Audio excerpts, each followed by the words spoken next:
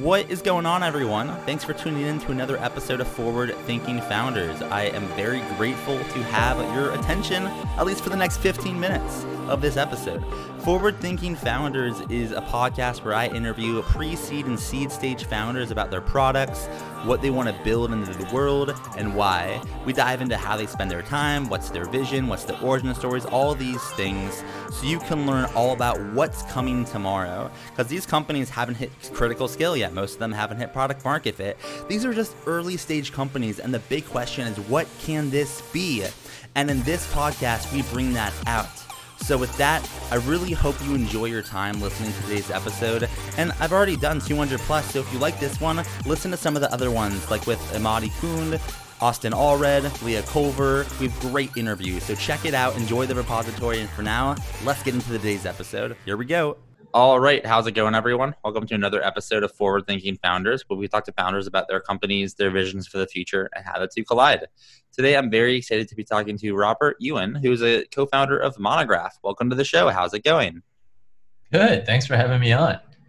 Yeah, thanks for being open to coming on. I'm looking forward to learning more about what you're working on. For people that don't know what Monograph is, what is it? What are you working on? It's essentially a time tracking project management tool designed specifically for architects by architects. Okay, so let's start with kind of high level. You know, there are time tracking tools just in general that anyone could use, but this was super unique when I found this because you're specifically for a certain vertical. So I think actually to start, I think it'd be a good place to start would be, why did you decide to build this, and specifically why architects? I guess we'd love to start with the origin story before we go into how it works. Oh yeah, I love the origin story because it's all about me, right? I can share a little bit more deep dive of who I am and where I came from. So my background is in architecture. And I was that little kid that grew up playing with Legos and always wanted to be an architect. Studied architecture in high school, studied architecture in undergrad, did 2 masters in architecture, and then became an architect. Worked in big firms in Chicago and did projects across the world, international projects, tall skyscrapers. Did small high-end residential work in the Bay Area for mega rich investors and people and executives. And then spent a little bit of my time working in prefab, where I did prefab homes at Blue Homes. So I always wanted to be an architect, became an architect, and then really Monograph was born because I wanted to solve problems for architecture. It really it's one of the oldest industries ever, right? Really second to just food is shelter. And it also has the least tech innovations ever compared to all other industries. It's a massive, massive problem in a massive, massive market. So what are some, as you're, well, actually just like kind of walk me through the product. So let's say I was an architect and I wanted to use your product. Can you kind of share how it works, what some of the features are, and then we can kind of dive deeper into the product? Yeah, I would say like at an extremely high level, some of the features might seem very similar to other time tracking and project management tools. And I think where we are really unique and win is because of all the nuances that are very specific within our industry and within this particular vertical. One is, yes, we do have time tracking. But what's really interesting that's about this industry is because it's mostly small SMBs, the ability to track time against a billable rate is a lot more complicated than most time tracking software, because your billable rate does change across time when you're working on a project. It will change across within that same project and then across multiple projects because it's so contingent on the contract you win on that project. What that means is sometimes you could be billing on the same project $200 an hour and then $150 and then $100 and $75 an hour all within the same week on that exact same project, depending on what you're doing that week.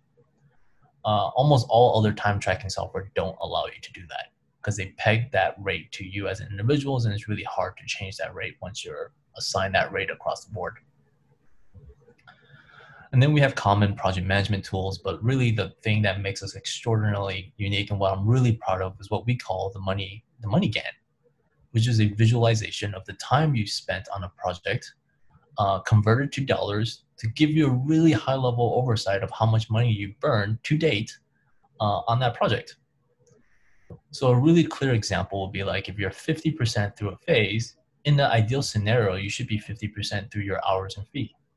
Historically, that's really hard to even map for an architect. Now it's really easy because we're overlaying timesheet data on top of project deliverable timeline. And we call that the money Gantt. So I love this because like you're right. There's some features that you think, oh, like on from far away, it's very similar, but it's very specific to a vertical. And I want to kind of dive into the fact that you are building for someone that you were and still are, right? Like architects. What's it like for you to have been in an industry for quite a while and now you're in the industry in a different way? Have you learned something new about this industry that you may not have known when you were an architect yourself? Well, the interesting thing is like, I never owned an architectural business. And really what Monographs is trying to do is really solve business questions and business problems for architects. So I'm learning every day, even though I was an architect, but I was never an architectural owner, right? I never owned my own practice. So I'm learning every day from our pool of customers on like what tools they need to better run a more efficient business and how we can continue to help them do that every day, day in and day out. And how do you get the word out about this? If you were selling to startups, you just go to Crunchbase or sell like Y Combinator or something, but this is like pretty niche. So I'm intrigued to know, like, how do you think about distributing this and kind of getting the word out about Monograph? Yeah, let me tell you something, like how most architects manage their businesses today and how they deal with project management and timesheets today is Microsoft Excel. So like it's extraordinarily archaic way of running the business.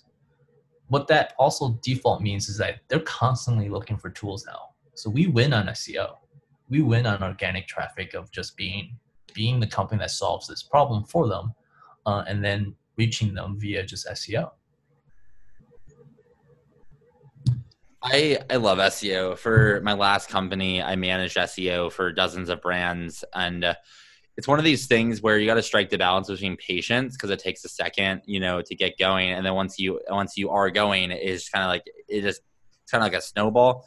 Do you have any tips for people listening if they wanted to explore SEO or think about that as a viable channel? I don't know. What are your thoughts on how people can do SEO in a great way and then kind of get business results from it?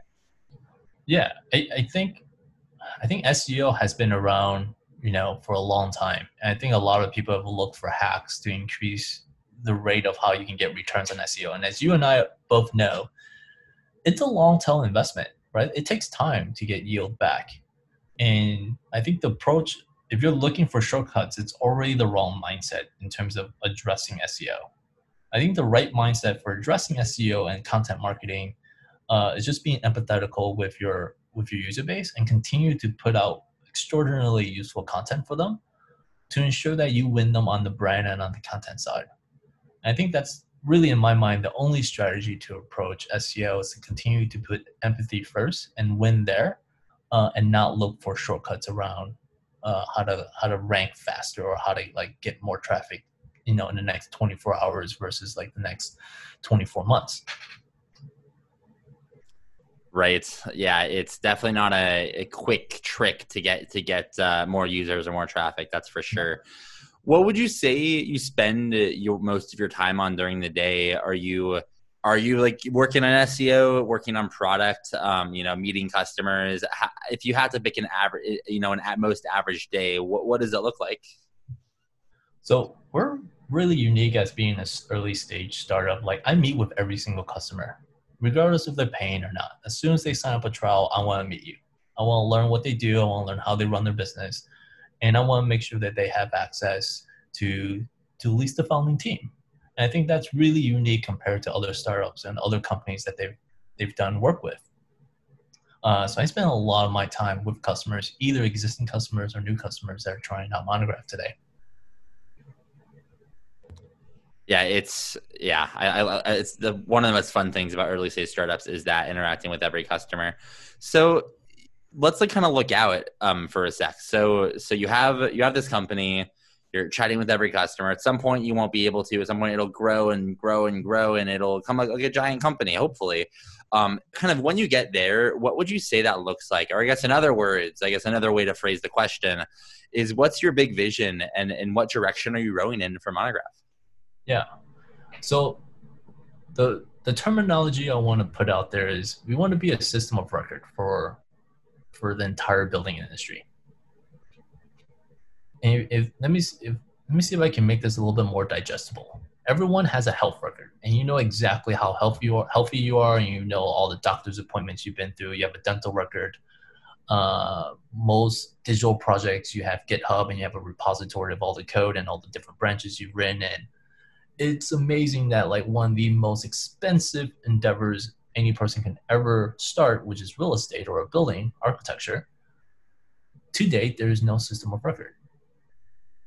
The entire collaboration, the entire facilitation of that project happens either verbally, in person, over email, on an Excel document. And we want to essentially consolidate that and include not just the architect, but then the entire team, which takes an entire team to pull off a massive project like an architectural building.